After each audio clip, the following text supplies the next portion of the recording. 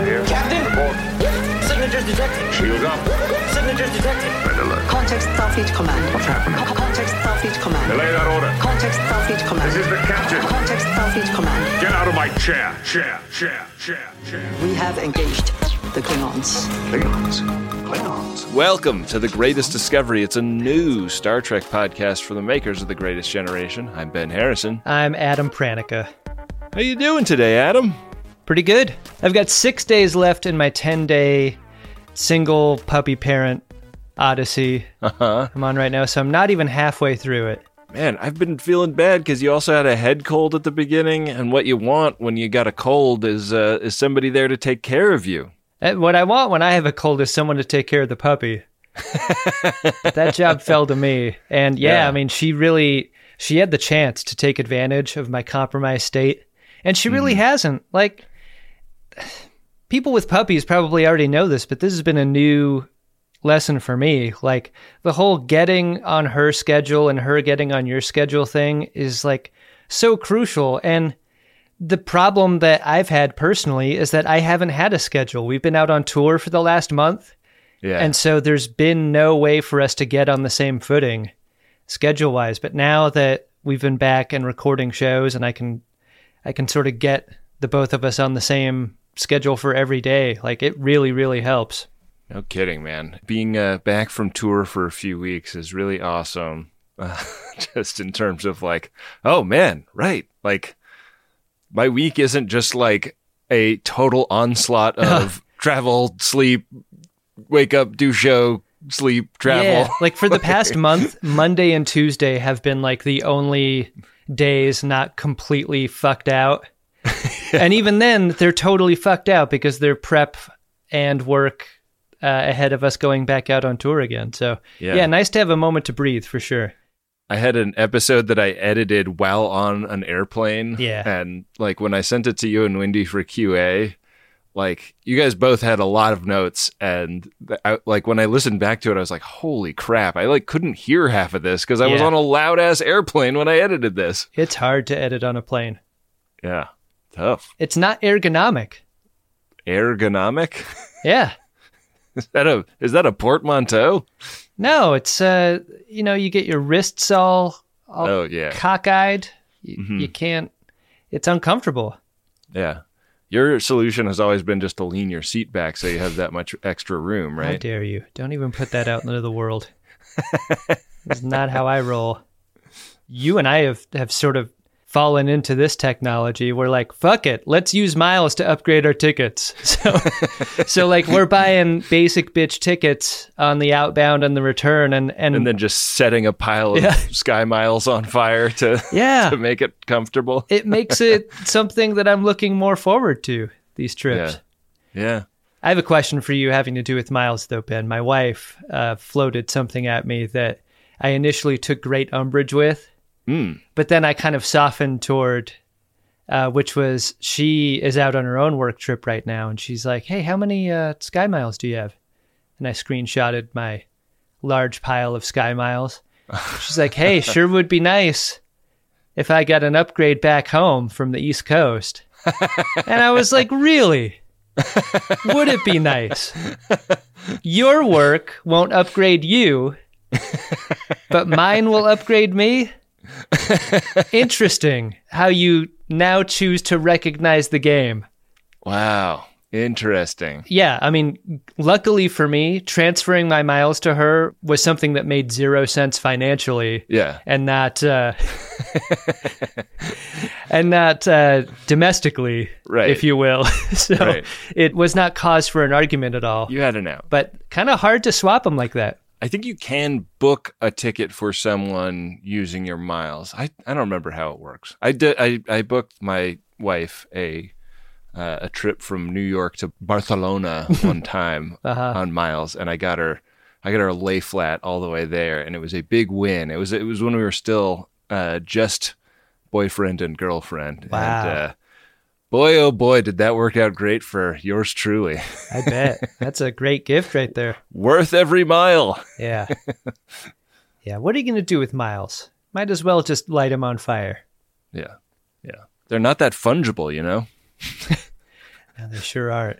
Boy, that's really like the word of the month, isn't it? It sure is. Well, Adam, some interesting journeys taken in today's episode of Strange New Worlds. Do you want to get right into it? Yeah, let's hit it, Ben. It's Strange New Worlds, Season 1, Episode 2, Children of the Comet. I was surprised that we got a last time on at the beginning of this episode. Yeah, right? I mean, I didn't need this catch up. I'm wondering how much this is just like present day prestige television orthodoxy and how much they feel like it is actually necessary. Because I didn't think that the story that they told in this episode would be any less interesting without the last time on. But I wonder if as a creative type you feel like your cold opens aren't so cold when you have kind of the amuse-bouche of a last time on, you know? Yeah, maybe that's part of it, is that it just kind of eases you into, hey, remember where things are? I mean, because without it, try to imagine not having that last time on. You're just like smash cut to hut people. Yeah. Hut people who are walking in the sand making a giant Starfleet badge. God damn it. Why did they do this again? At least they had the good sense to save it for episode 2. Just keep walking, Michael. I love the costuming on these guys. We see them a little bit more later, but they look like they rolled around in really wide gauge fresh pasta. You know how fresh pasta looks after you like flour it up and kind of zhuzh it? Oh, yeah. That's what it looks like they're rocking.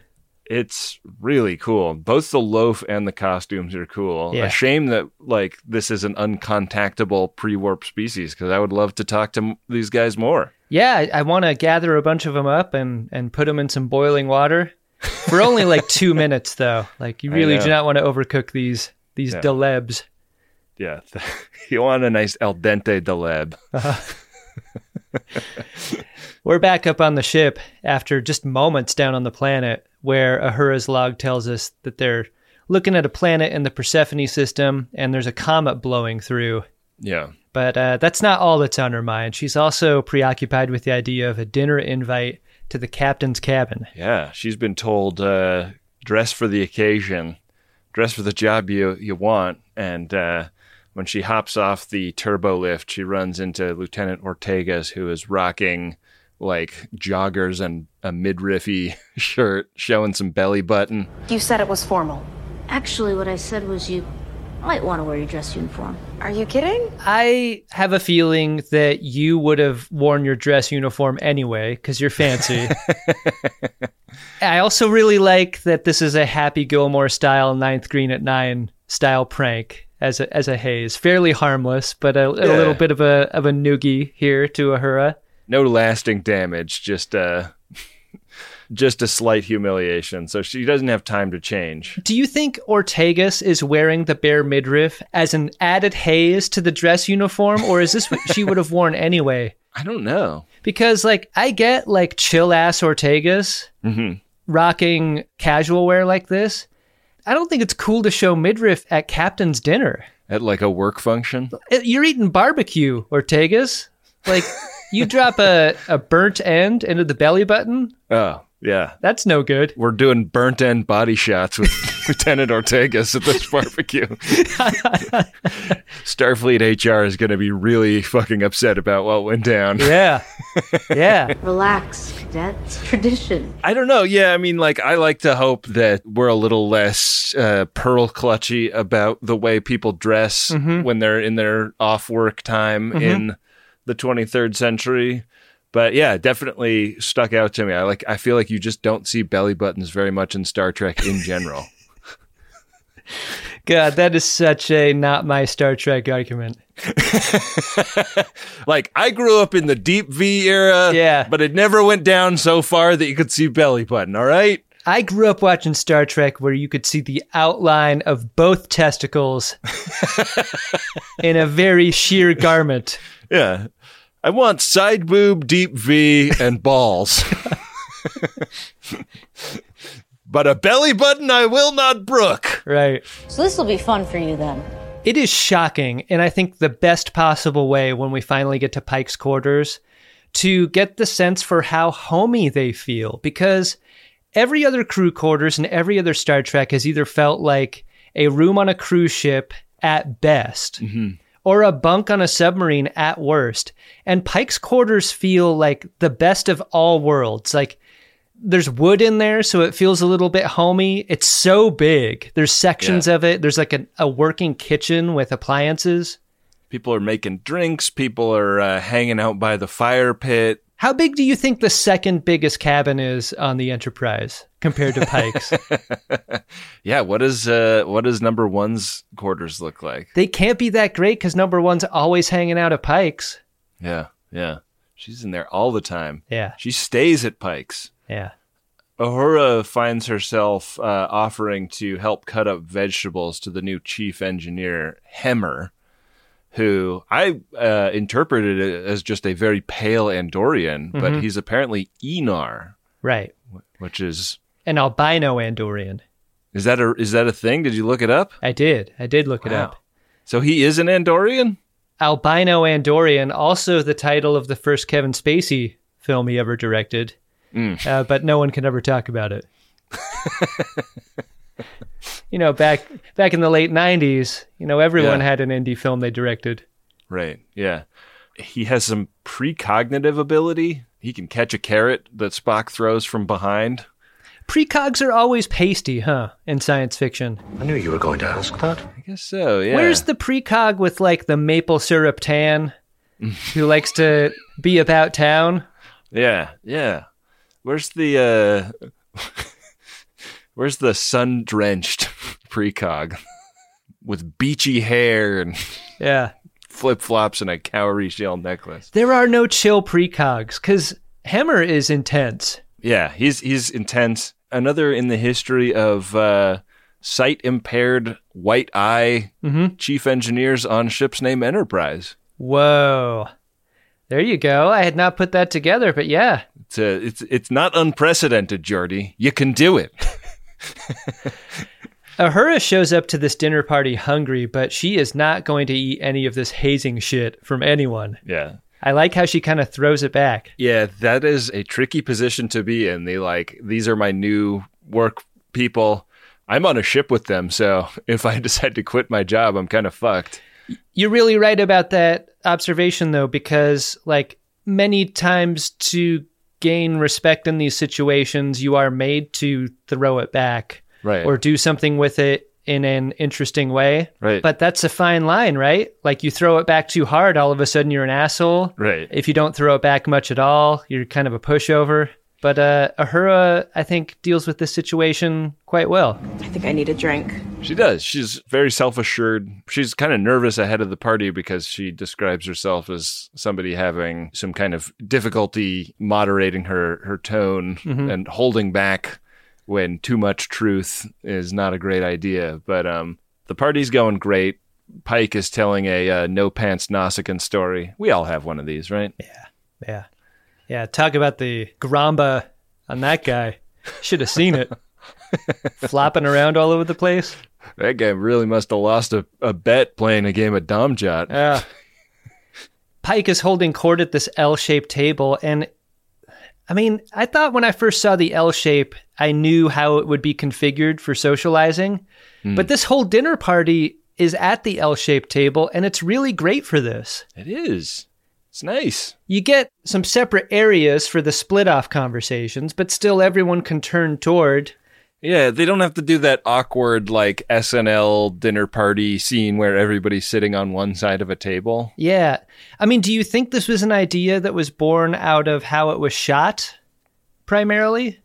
I don't know. I mean, I feel like when you have the task of building the sets that you're going to be shooting an entire season of television in, and hopefully many, like, you have to think a lot about what potential stuff you're going to do with it. Like, we've talked a lot about in Voyager when sometimes you'll get like a whole new shot of the bridge from like an area you didn't think a camera could go. And it's like, wow, did they like take the lid off the bridge? Sometimes you just have to punch your way through. What I think is probably going on is they thought that this would be kind of an interesting new way to have socializing on a ship, you know? I really want an L-shaped table. Like, that's the takeaway for me. Wow. Wow. I'm never going to be able to have one, but No. I'm going to need a second home for that. Everybody knows Adam Pranica will never take the L. I never lose. There's a moment here that is pretty triggering for Pike. He goes into the kitchen with Uhura and he grabs some crispy bacon out of the pan, and then the coffee maker beeps once, and then he asks Uhura where she thinks she'll be in 10 years, and the combination of like that totally scorched skin and the beeping and the 10 years question combine to like kind of catch him in the throat in a very interesting take. Yeah. Like a take that, if I hadn't been thinking about it, might have looked like interesting that they used that take. Uh-huh. Anson Mount is such a natural actor that it almost plays like just him stumbling over the line, which I think is kind of what is happening to Pike in this.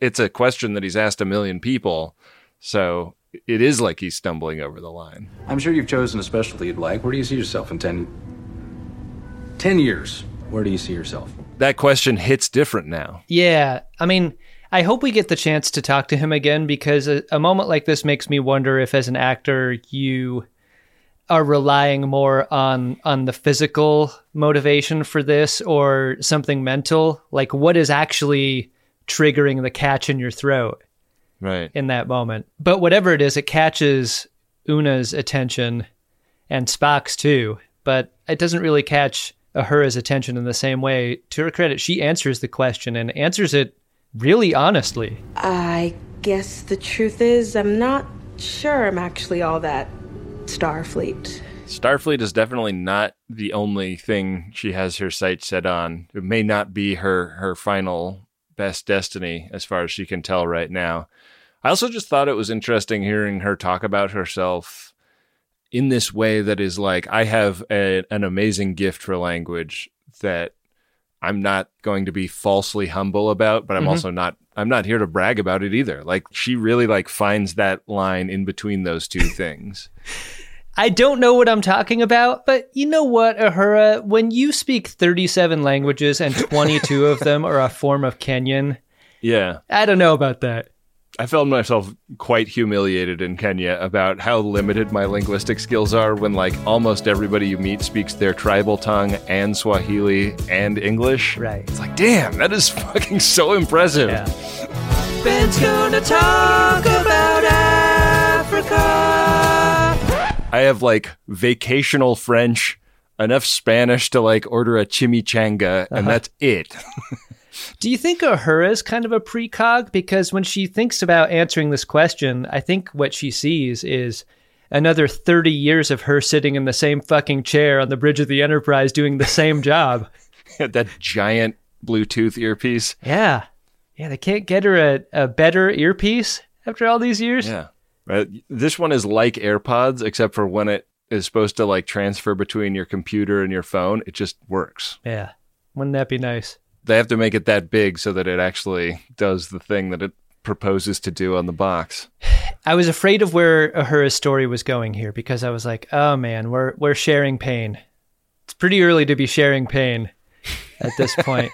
But it wasn't too painful. She tells a story about how her entire family dies in a shuttle accident. But the point of her story is less about the trauma of that and more about what happens to a person when you just kind of float around in the grief after a significant moment like that. And the way she paints her journey is that she didn't really know what else to do besides Starfleet. So there she is. Yeah. She kind of, she's like, well, I was a super genius, so I figured I might as well do this instead. Do you think it's weird that there are so many shuttle accidents on Earth? It seems like the safest place to fly. It should be. It is not. Yeah. What do you think of Pike's pikeabilly haircut in the party? I feel like he's got party hair and he's got work hair. Yeah. He's got show hair. Yeah, he does. It's party in the front, party in the middle, party in the back. Easy as that. It's oops all party. I like it. I'm into it. I still do. I think it's really rakish and handsome. I wonder which is the version that he more naturally has. Like, what takes the effort? Right. The pikeabilly or the business pike? Right. Is there like more effort put into party hair? Yeah. I don't know. I'm loving it. There's a conversation between Uhura and Spock after the party kind of about, Starfleet being a privilege. Like, yeah, you might want to like measure some of what you say around some of these people, because a lot of them fought tooth and nail to get where they are, and you kind of like waltzed into it because of your gifts, but it's kind of a big deal. If it is not your path, you might consider making way for someone else who wants to walk it. It's a version of the Shelby conversation that she has with Riker in the turbo lift, right? If you can't make the big decisions, Commander, I suggest you make room for someone who can. No way. Except there's no Shelby around. Like, Spock is referring to an imaginary Shelby that might want Uhura's chair. A thought experiment Shelby, yeah. Yeah. Damn. You are ambitious, aren't you, Shelby? But isn't there room for people who aren't sure about what they want to do? I think so. I mean, a lot is made of like Pike never having heard a response like Uhura's. Yeah. When she flips that back in his face, like, wow, a cadet never dropped a hammer like that. Uh-huh. I feel like an organization of the misfits of the Utopia would have more of that. Yeah. Yeah, I think so too.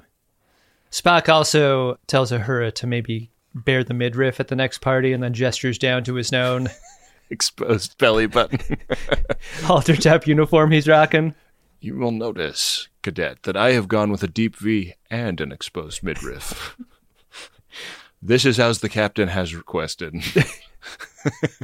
You couldn't handle my midriff. Una and the captain are doing the dishes after the big party and debating destiny. And Pike is, kind of come around on the idea that he's going to be captain, but is still somewhat fixated on the brutal end that he has seen himself meeting. Turns out knowing your future kind of takes the fun out of imagining it. And she doesn't really think that destiny works like that. I really love the detail of Pike having looked up the names of the people that he saved in that accident, or the people that in some cases died in the accident. Right. And I couldn't help but wonder what is going to happen when he encounters one of them. Right. And what that'll feel like for him.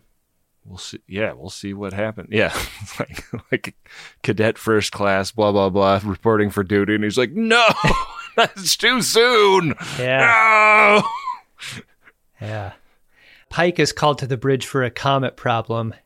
And it's simulated by the computer as a planet killer problem instead. Doesn't matter where it hits. Nothing would survive, not even bacteria.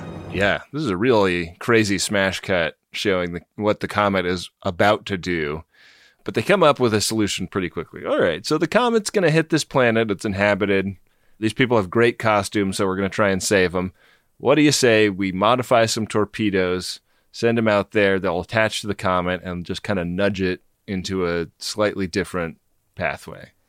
What if I told you we opened up some photon torpedoes, and inside those torpedoes we inserted the Earth's best deep core drillers?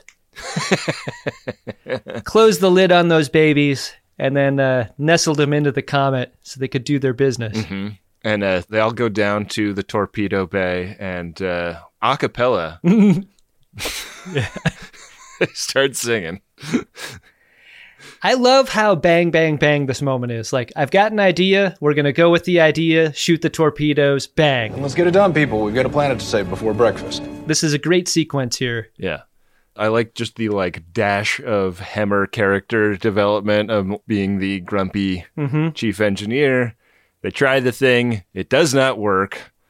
The comet throws up shields, and we are into our title sequence. Pretty long cold open, clocking in around 10 minutes. Yeah. In the McLaughlin group that follows the theme, Issue 1, there is a underground structure that has been revealed on the comet, but there's no life signs there, and Sam Kirk is there to advise with his xenoanthropology background. So it's a table with Sam, Singh, Spock, Uhura, and Pike. And the idea is that they're going to beam to the comet to explore it. Yeah. Sam does not seem to have a lot to offer in this meeting. Like, have you ever heard of a civilization that arose on comets? And he's like, first I've heard of one. And then it's just like mustache bits from then on in. Mustache. Maybe you should try one for yourself. He is not the Michael Burnham class of xenoanthropologist at all. It is not. It would be funny if Spock and Pike were low-key, like, really disappointed in his education just by virtue of their love of Michael Burnham. God, it really sucks to be slumming it with this guy. Yeah, kind of a drag. Anyways, maybe he'll run into some trouble down there on the surface. We're 2 for 2 on episodes of Nurse Chapel being a big old flirt. Yeah. In prepping an away team for leaving. She's got to give them a cosmic ray hypo spray so that they won't die down on the surface there. Mm-hmm. And she's also really laying it on Spock. Mr. Spock. Now you're just toying with me. That was not my intention. That's why it's funny. She's great. Hard not to like her whole deal. Yeah. I think because she's a civilian, she's kind of emboldened to act outside of the respect connoted to, rank or whatever. She's great. We get another of Noonien Singh's, like, give me all the pain moments. It's just a running theme. Every episode she gets one of these, give me something that hurts. Yeah. I don't want my pain taken away. I need my pain. I like these spacesuits, Ben. Yeah, they're cool. The colorway cutout. Yeah. I kind of thought it would be fun if the 4 dots on the front were reflective of rank, though, like pips on a uniform. But they're just 4 dots. Yeah, that's all they are. So they head to the transporter pad, some prep about, hey, there's going to be really low gravity down there. Don't fly off into space. Everybody keep your head on a swivel. Let's go. Isn't it strange that they go so far as to give us that dialogue, but there is nothing that happens as a result of this description? Like, I was expecting someone to go flying super far. Yeah. In less gravity, but like when Sam gets blown off of the egg, that just looks like a standard issue jerk cable. I thought it would have been cool if they'd had like some moonwalk. Yeah. Yeah. I mean, it's really hard to do on TV because you have to like paint out the ropes that you use to simulate it. And yeah, like it probably costs like 10 times as much to shoot the scene that way. Right. They beam down. Uhura sort of seems like she's not used to beaming the way she reacts to this transport. Yeah. Yeah. What's up with that? Like she kind of braces herself when she first gets on the pad and then is like, kind of Alice in Wonderlanding about when they are on the surface of the comet. I mean, maybe this is why she wants to do nothing but bridge work and sit in the chair for her entire career, She has experiences like these and she doesn't want to go anymore. Yeah. She does sort of feel in this episode like she's having like first day on the job kind of jitters. Like she's being thrown into a situation where her linguistic skills are of great utility to the crew, but because she doesn't have the same number of reps as everyone else in just like going into unknown situations, it's a lot of like, I kind of wish you guys had a more seasoned officer here. Right. Sam Kirk is really like the mirror opposite of Uhura on this mission, right? Like he is brimming with confidence. So much confidence that he like walks up and touches this big egg that's glowing in the middle of this building. Yeah. Real Prometheus energy in this room that they walk into. Yeah. And the egg is clearly the focus point of this structure. And it's covered in symbols, but they haven't quite tackled what these symbols could mean yet, whether they're just design or if it's code or language or something. Yeah, but Kirk is like basically like up humping the egg, like making love with the golden apple when he gets some Kirk lightning. Can't do that. And he gets shot across the room. It stops his heart. Yeah. They got to hit him with the paddles. Yeah, I like that you can defibrillate through the spacesuit. Yeah, I like that too. You put the thing from the medical tricorder on the Starfleet logo and that defibrillates? That's all you need to do. That's great. Yeah. So the good news is that the defibrillators have stabilized Sam Kirk, but the bad news is that they've been cut off from the Enterprise. The shields on this comet go up and they can no longer communicate with the ship. Yeah. We're on our own. With the lights on the egg and in the kind of glowing in the walls behind them, this place goes from looking like Prometheus to looking very distinct and cool. Mm-hmm. I thought this was a really interesting set. I'm wondering if they're using those like capture volumes where they have the screen in the background that I bet, they can put anything on, because it's also like reflecting off the floor, like there's like water on the ground and around the egg, and it's just really beautiful looking. I thought the whole episode was really beautiful looking. All of the effects work was just first rate. Yeah, it's super cool. Really liked it. At this moment in time, Ben, did you think the comet was alive? Like, was this enough for you to give you that hint? Or did it just seem like a security system of some kind? I guess I was interpreting it as like big computer, but big computer that doesn't like getting touched. Yeah, because shields don't feel alive. Right. Like that.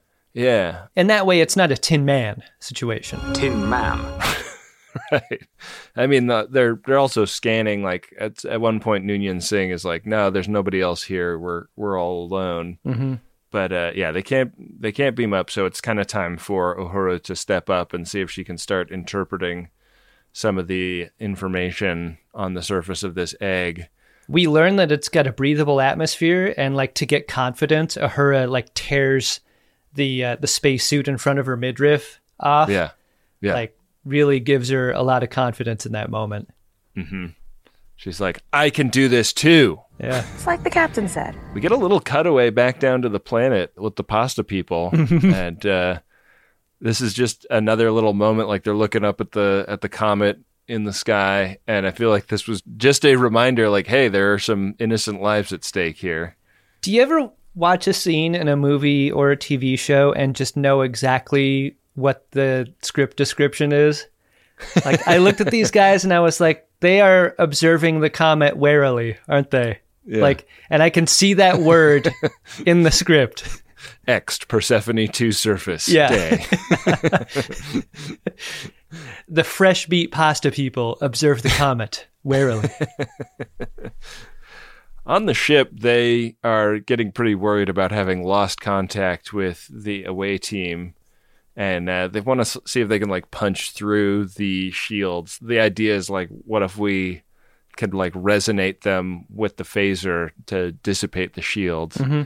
Seems like a pretty good idea. I like this plan. This is a good plan. Take us, bring us around.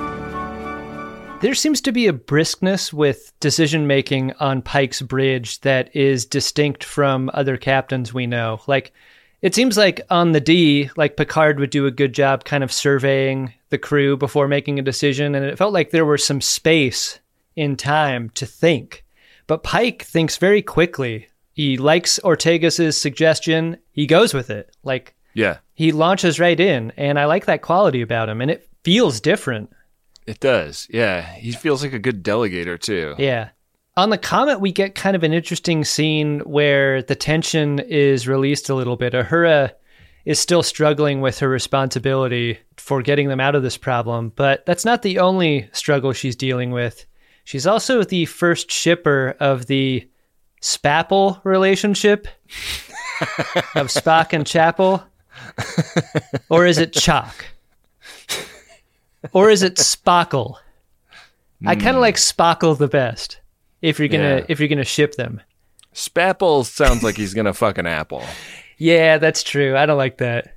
Yeah, I shipped this as well. It doesn't seem like Spock was picking up what Nurse Chapel was putting down, but Uhura definitely was. She speaks that language. Nurse Chapel is not my girlfriend. I know, but she was flirting with you. Uhura knows that Spock has a girlfriend too, or a wife, I guess. Yeah. Are they public?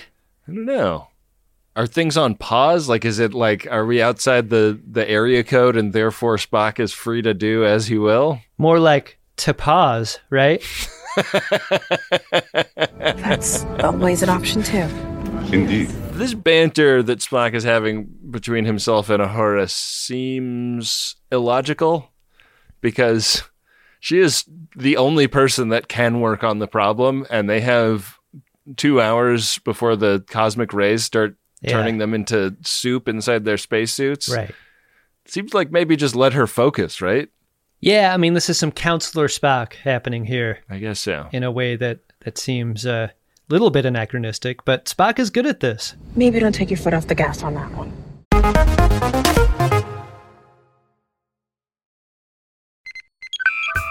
I have tried so many meal services over the years.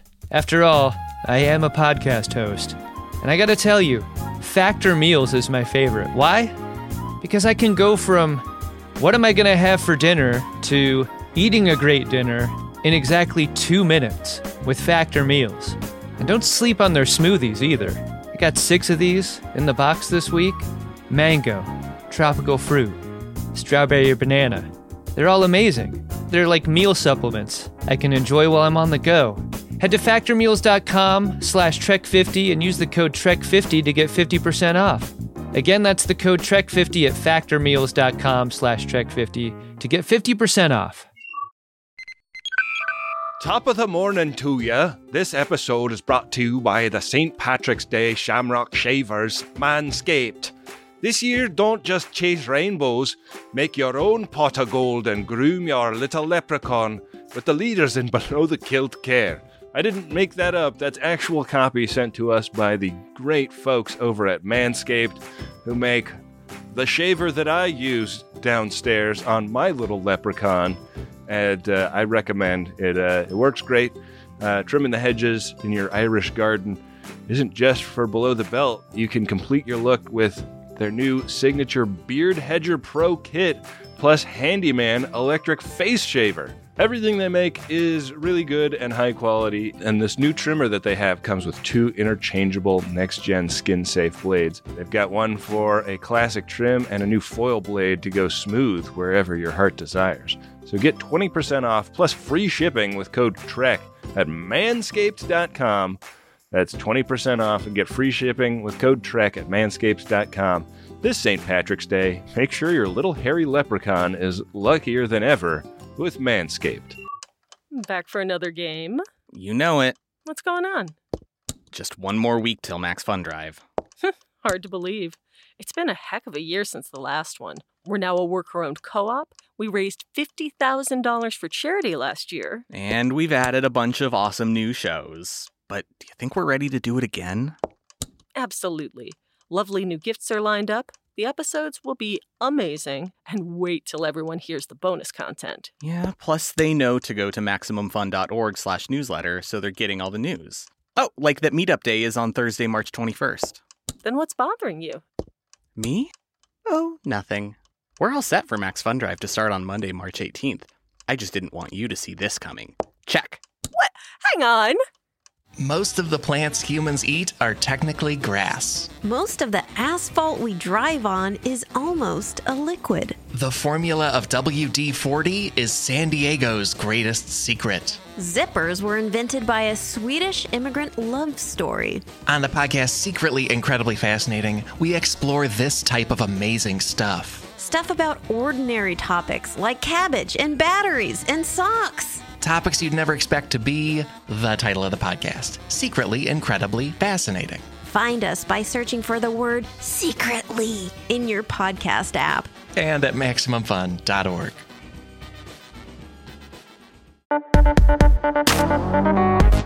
Up on the bridge, they're ready to try this phaser gambit, and number one is literally lowering her finger onto the button when they get a banger dropped on them. Yeah. It's kind of an interesting banger because everybody lurches, but they didn't lurch the camera very much. Yeah. So a mini bang, I would say. And suddenly they are nose to nose with a hula hoop class starship. Yeah. The captain of this thing has got real Supreme Leader Snoke vibes, I thought. Yeah, he's got a really intense goatee, though. Uh-huh. Snoke never really cultivated much facial hair, right? We get a lot of backstory here from this guy. He's a shepherd. He's one of many shepherds, and the shepherd's job is to escort the Mohanit, which is the name he gives to the comet. Mohanit is far more than a comet. Yeah, he's the shepherd. This is his pie. The Mohanit is an ancient arbiter of life. Right. And Mohanit uses he, him pronouns. If it is his will to move, he will move. They take great umbrage with all of this messing around with Mohanit. Yeah. And Spike is like kind of sotto voce, like, is this guy serious? Right. A couple of times, like, find out how good his weapons are before I formulate an answer. But it's tricky because this dude is clearly a true believer in a worldview that is somewhat incompatible with Pike's. So it's going to be tricky to reason with him. Yeah, he's got a real kind of let Mohanit take the wheel faith.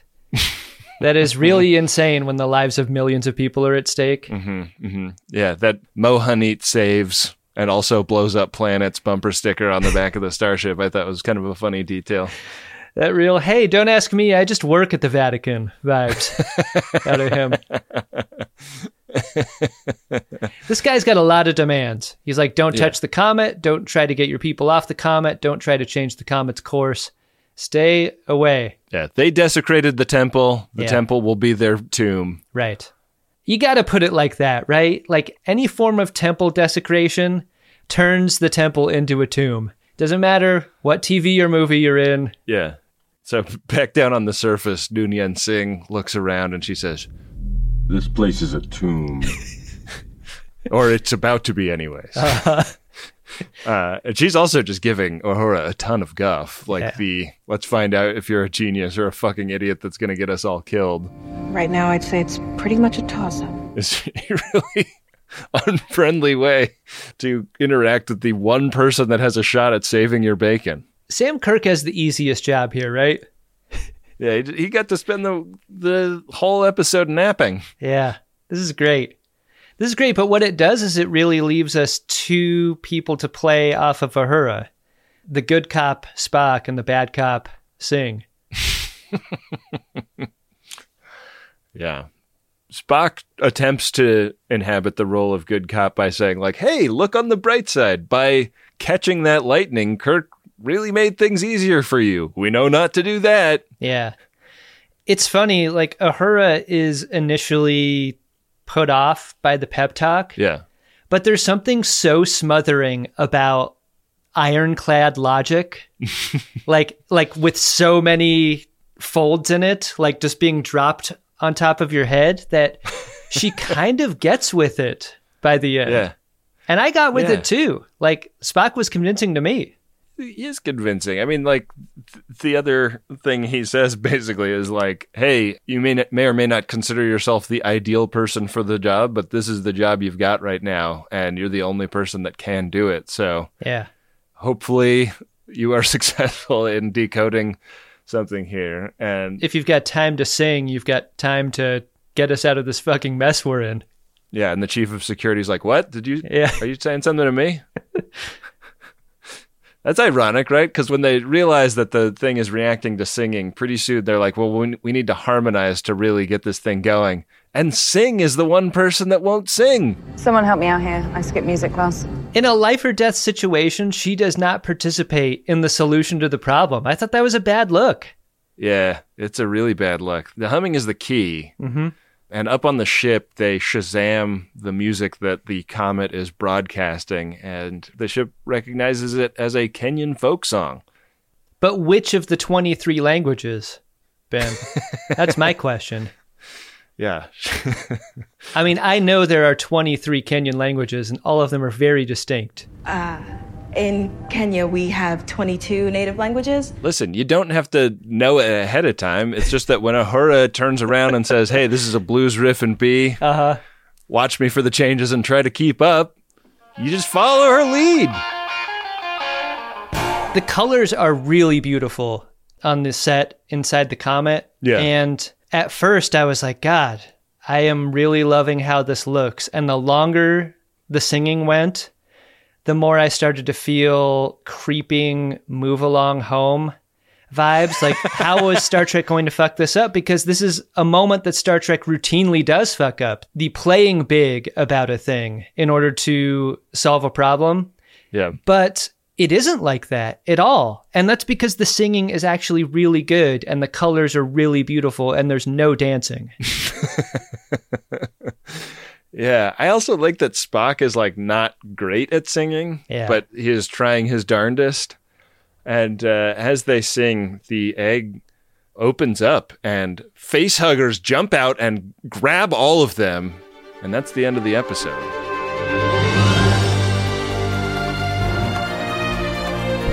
God.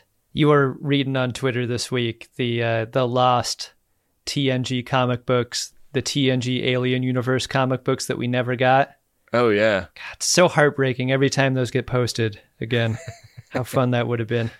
Yeah, it's good stuff. Did you ever read that, I guess it's Alien 3 that was written by William Gibson that they turned into like he wrote the script for it to be the movie, but they made a comic book out of it? No.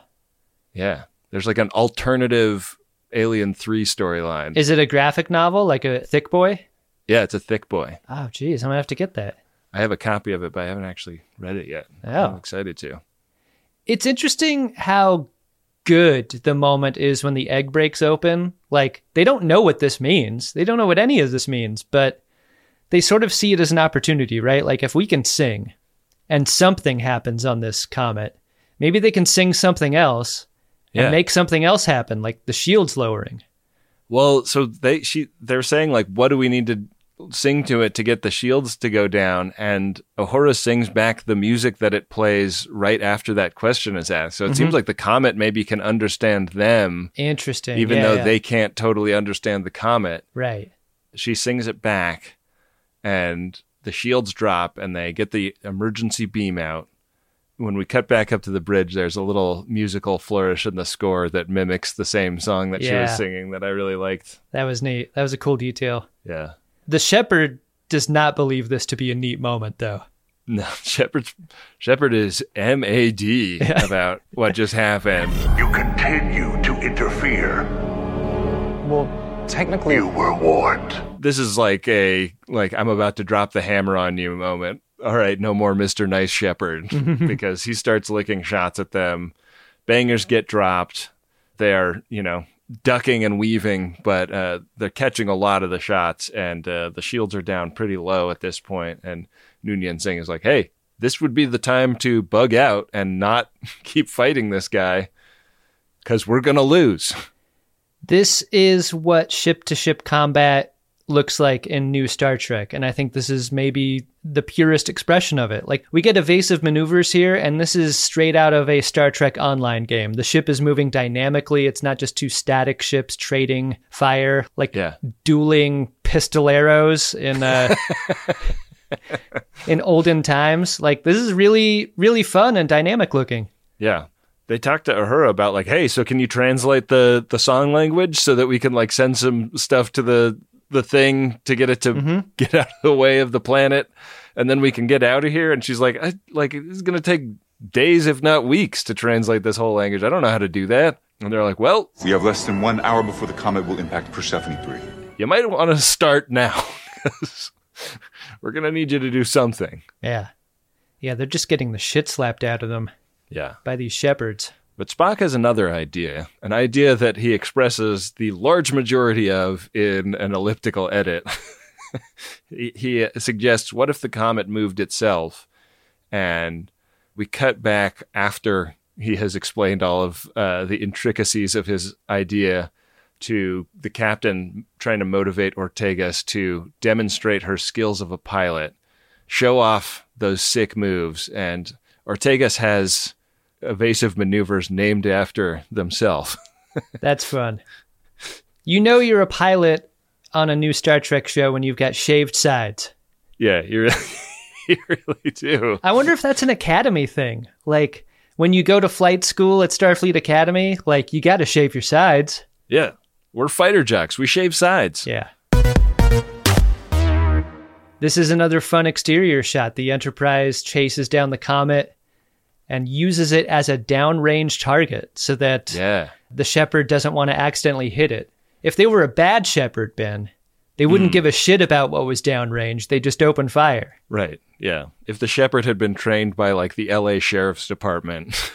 So you said the thing that I was just going to allow to be subtle. I'm not a subtle man, Adam. As effects shots go, this is... like, cinematic gets thrown around a lot on TV, but this is like straight out of a movie theater quality of cinematography here. It's beautiful. Yeah, it's really fun. Yeah. So they get in front of the comet and go to all stop, and they're like, cool, well, now it's bearing down on us. And they hail their surrender to the shepherds, and they're like, cool, we surrender. Please get us out of here. And the shepherd's like, fuck you, I'm not doing anything. And Pike is like, well, if you don't do anything, it's gonna hit us. Our warp core will go critical, and Mohanit will be no Mohanit.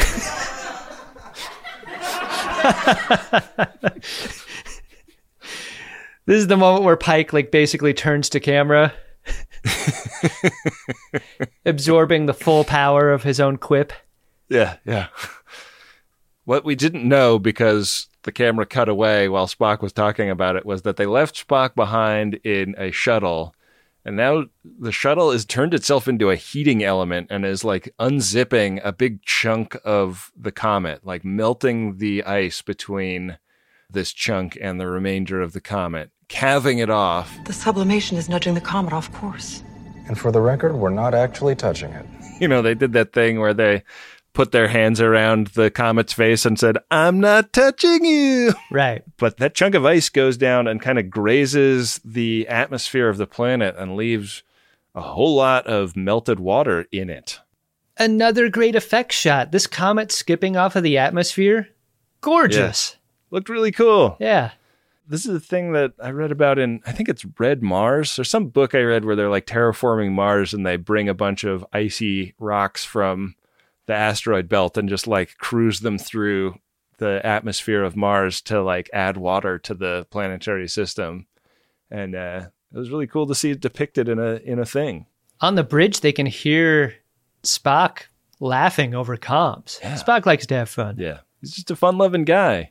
What do you make of the visual language of an empty Spock seat? That points fairly directly to empty seat Wrath of Khan. Yeah. I love that that's a thing that Spock does now, canonically, is we whip over to a seat and it's not there, and it means he's doing something heroic. Yeah, Spock has left the bridge to needs of the many something. Yeah. Where are you going with those big gloves, Spock? He's also no slouch in the piloting department, I would say. Yeah. Yeah, he's doing great. Down on the surface of the planet, much like the end of Dune, it starts to rain in the desert. Oh, he is the Kwisatz Haderach. This is going to be a real problem for them. They celebrate in the moment, but yikes. These people don't have rain slicker technology. No, and their pasta is starting to get wet. What do you think is going to happen to their clothing? Oh, no. Yeah. Yeah. You get back under their grass-roofed huts. God, this lead shepherd is such an asshole. He's like, now you have witnessed how great our religion is. Yeah, ye of little faith. We take the credit for the good things and blame everything else for the bad things. You have to respect it, right? And Pike is extremely sarcastic in agreeing with him. You're right. We witnessed a miracle. Yeah. But, good to part ways as friends. Yeah. They didn't end their encounter with the shepherds as people at war with each other. As is Starfleet's way, they don't tail the comet with a ship. They don't tail the shepherd ship with a ship. They, like the whale probe from the fourth Star Trek movie, they just let it go. Yeah, let's just let it go. Come on. To wreak havoc some other day. And they repair to the observation lounge for another McLaughlin group. Issue 2. Where Cadet Uhura is presenting some interesting findings to number one, Spock and the captain. Right. She's like, did you guys happen to notice how white the comet was? That means it's a precog, don't you? Very pale, a very high albedo on that comet. Yeah. You're suggesting the comet had foreknowledge of future events? I thought this was really going to be triggering to Pike, the idea that the comet knew its fate would happen, and it does not have this effect on Pike at all. No, I mean, it's a humbling moment, because it's kind of eerie that the comet seemed to anticipate the exact chunk of ice that Spock broke off that would give life to this planet and potentially accelerate its development of its intelligent species. And instead of having a meltdown or going into a dark reflective mode, Pike is like, wow, I guess we should have had a little bit more faith all along. Faith of the heart. Yeah, he didn't want to be left out of the singing in this episode. Una's like, what are you doing? Like, you weren't even there. What are you singing for? Yeah. After the meeting, Spock and Uhura walking down the hallway. Spock kind of add a girl to his cadet, saying like, hey, you really are cut out for Starfleet, even if it's not necessarily what you want to do. We feel lucky to have you around here. You're good. You're good, kiddo. You saved your own life. Doesn't that mean you belong here? Nicely done. Hope you like that seat. Mm-hmm. You'll be in it for a long time. I feel like the most character growth in this episode has been Spock's getting progressively better at his pep talks. Yeah, definitely. Sure feels like he has the most dialogue. Yeah. We get a button on the episode in Pike's quarters, and as cool as these quarters were for the party, it is revealed that he also has a booth in his quarters where he and Una are sitting. Is this his quarters, though? I thought this might be the observation lounge, because... Oh, man, I mean, it might be better for everyone if it is the observation lounge, because if he has an L-shaped bar table and a kitchen and a booth, I think it would start to affect morale in the rest of the ship. The captain is living like a fucking sultan, and the rest of us are in bunks in the hallway. God, this booth is kick-ass. Give me a booth, man. Yeah. Yeah, have your own little booth. Yes. Yeah. Yeah, you love a booth. Sure do. Una's there to play counselor. Yeah. Much like she has for the entire 2 episodes of this series so far. We learned a lot about premonitions today on the show. Yeah. Pike, what if you are like the comet? Yeah. Who can see their future, possibly change what happens? Maybe it's a good thing that you know that if you got to go out, you're going to go out doing something really cool and heroic, saving those kids. Yeah. Something to look forward to in a way. Maybe you should focus a little bit less on your own sense of trauma visiting upon you that you can't change, and maybe more on making it rain like the comet did on that planet, you know? Maybe be happier if you made it rain a little more. And she pushes a button on a boombox. And there's a stripper pole. Pike, what don't you have in your quarters? Cherry Pie starts playing. There's a button on this button. There's a button on the button where Pike looks up the photos of a bunch of children. Oh, man. You do not want anyone walking in on you when you got these tabs open, Captain Pike. You're just sitting back with some brown liquor, looking at pictures of kids that aren't yours. And what's going on here seems pretty pervy, doesn't it? It's amazing to think about, like, there's a fucking kid on a tricycle in one of these shots. Like, in 10 years, they're going to be a cadet? How young? Like, is it like a first job situation where you can be a cadet at 15 and a half? Maybe. I don't know. I mean, Wesley certainly was, like, gunning for that, right? Yeah. What do you think it means? Like, do you think Pike is going to reach out, or do you think he's just going to keep tabs on? Keep tabs open in his browser. Keep tabs on tabs.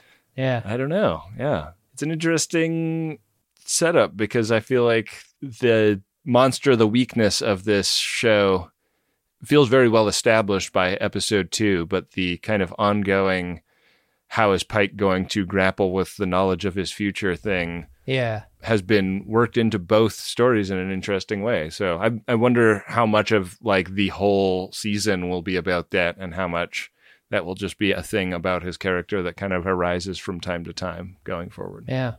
Yeah. But very interesting episode. Did you like the episode, Adam? I really did. And I like that we are so far receiving what we've been promised, which is a kind of non-serialized version of Star Trek in the classic sense.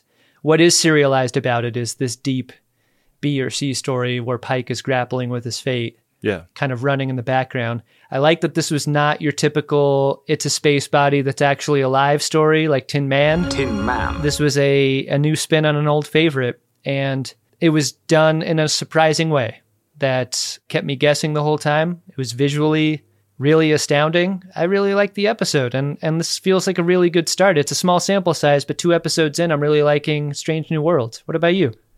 I am too. I think that maybe if I had one criticism of the episode, the villain, or I mean, not villain, but the shepherd had the potential to be like a really maddening antagonist, like won't listen to reason. And I feel like he kind of came and went as was convenient for the plot. Like he didn't just want to blow them out of the sky, which I feel like if you were an outraged religious person who was watching their holy site get desecrated, that might be your first and last reaction. But I don't need him to be like a brutal heavy that we then have to carry a bunch of resentment about for the rest of our time with Strange New Worlds. So I don't know. Yeah, I mean, he couldn't have been heavy enough to where you couldn't leave him behind at the end of the ep. Yeah, I guess that's what it is. But yeah, I really liked it, and I'm really liking getting to know these characters. I loved getting an Uhura episode as episode 2. She is a character that I've always wanted to know more about, and I feel like we have a great opportunity to get to know a more fleshed out version of her in this series. Yeah, it feels like we're well on our way to filling out the stories of the Bridge crew in a way that has taken many seasons on Discovery to do the same. So yeah. Good job by this show. Yeah, absolutely. Well, Adam, do you want to see if there are any good Priority 1 messages in the inbox? Priority 1 message from Starfleet coming in on secured channel. It will surprise no one to learn that our first Priority 1 message is from Defested. Defested! It's to Ben, Adam, and all FODs at the Midwest shows. You might ask how I ended up here, sitting at my 3rd greatest Gen Con in 4 days. Incredible! All Midwest shows everywhere. Why would I drive 1,000 miles for dick and fart jokes? Well, it's because this show is awesome. I do not regret these decisions, at least not yet. Let's see how the Minneapolis show goes before Hugh can cast final judgment. I love Defested. I love that Defested wrote this P1 in the form of a hostage video. Like, my name is Defested. I've traveled of my own volition to several Greatest Gen shows. I do not regret these decisions. Here is today's newspaper. Yeah, Defested gave us a Jenga set, a 3D printed Isolinear Jenga set. That they hand painted. Yeah. All of the bricks of. And after seeing Defested at both the Chicago and Milwaukee show, we were like, hey, if you want to be on the list for the Minneapolis show, we'll put you on it. It's crazy how different the show is from those first Midwest shows. Like, I know. The show's changed a lot. It really has, yeah. Wow, thanks for getting a P1 and coming to all 3 of those shows, Defested. Yeah, you rule. Ben, our second Priority 1 message is from Andy K. It's to Ben and Adam. That's us. The message goes like this. Hey, guys. Just wanted to say thanks for the extra pods covering Discovery and Picard at the same time. Here's some scarves. Love the show. You brighten my day every episode. Chris Brenner dropped for no reason. I'm Chris Brenner. Brenner Information Systems. You know, interface, operations, net access, channel 90. That Chris Brenner. Wow, calling the Chris Brenner drop for no reason. I like it. Yeah, one of the best drops. Thank you, Andy K. That's really sweet of you. Glad we're brightening your day. Yeah. Your day must be dim as hell if this brightens it.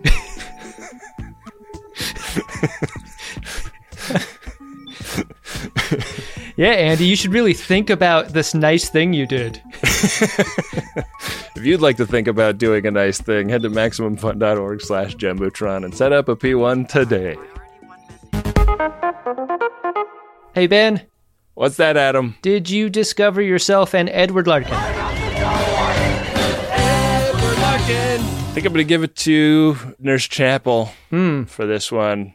She just seemed like she was having the most fun. She's going to be at the top of the charts, I bet, by the time the season's up. She's also at that party. She's like a background character at the party. So she gets to party and she gets to needle people.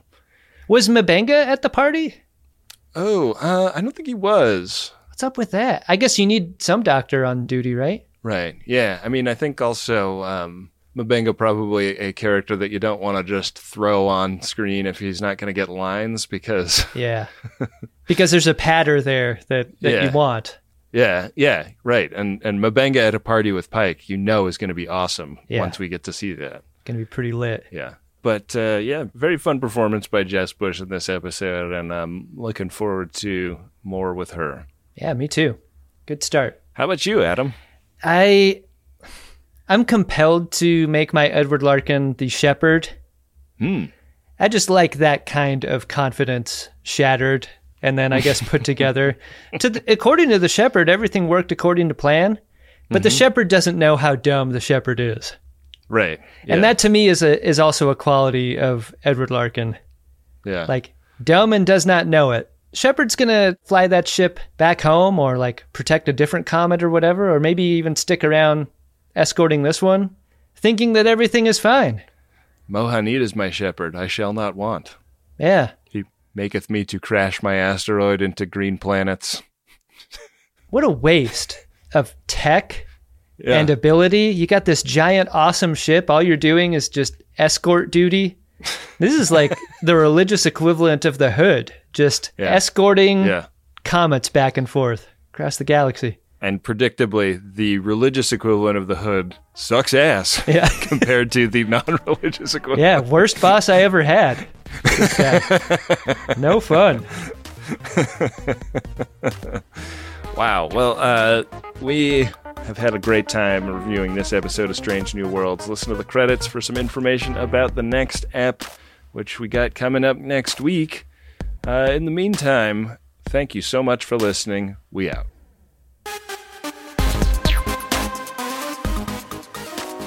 The Greatest Discovery is an Uxbridge Shimoda podcast on the Maximum Fun Network.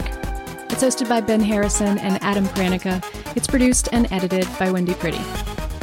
Next up on Star Trek Strange New Worlds, it's Episode 3 called Ghosts of Illyria. The USS Enterprise encounters a contagion that ravages the ship. One by one, the entire crew is incapacitated except for number 1, who must now confront a secret she's been hiding as she races to find a cure. As always, we want to say thank you to Adam Ragusia, who composed all of the original music that you hear on this show. He's got a great podcast and a YouTube cooking channel that you should go get subscribed to. And thanks also to the card daddy, Bill Tilley, who handles the social media for Uxbridge Shimoda. Follow us on Instagram and Twitter at Greatest Trek, and use the hashtag GreatestDiscovery to talk about the show online.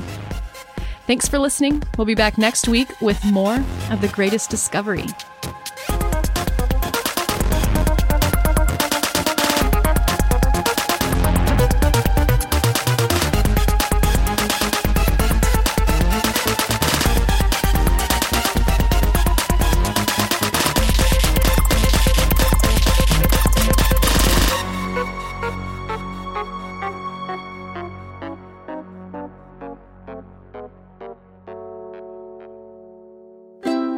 MaximumFun.org. Comedy and culture. Artist owned. Audience supported.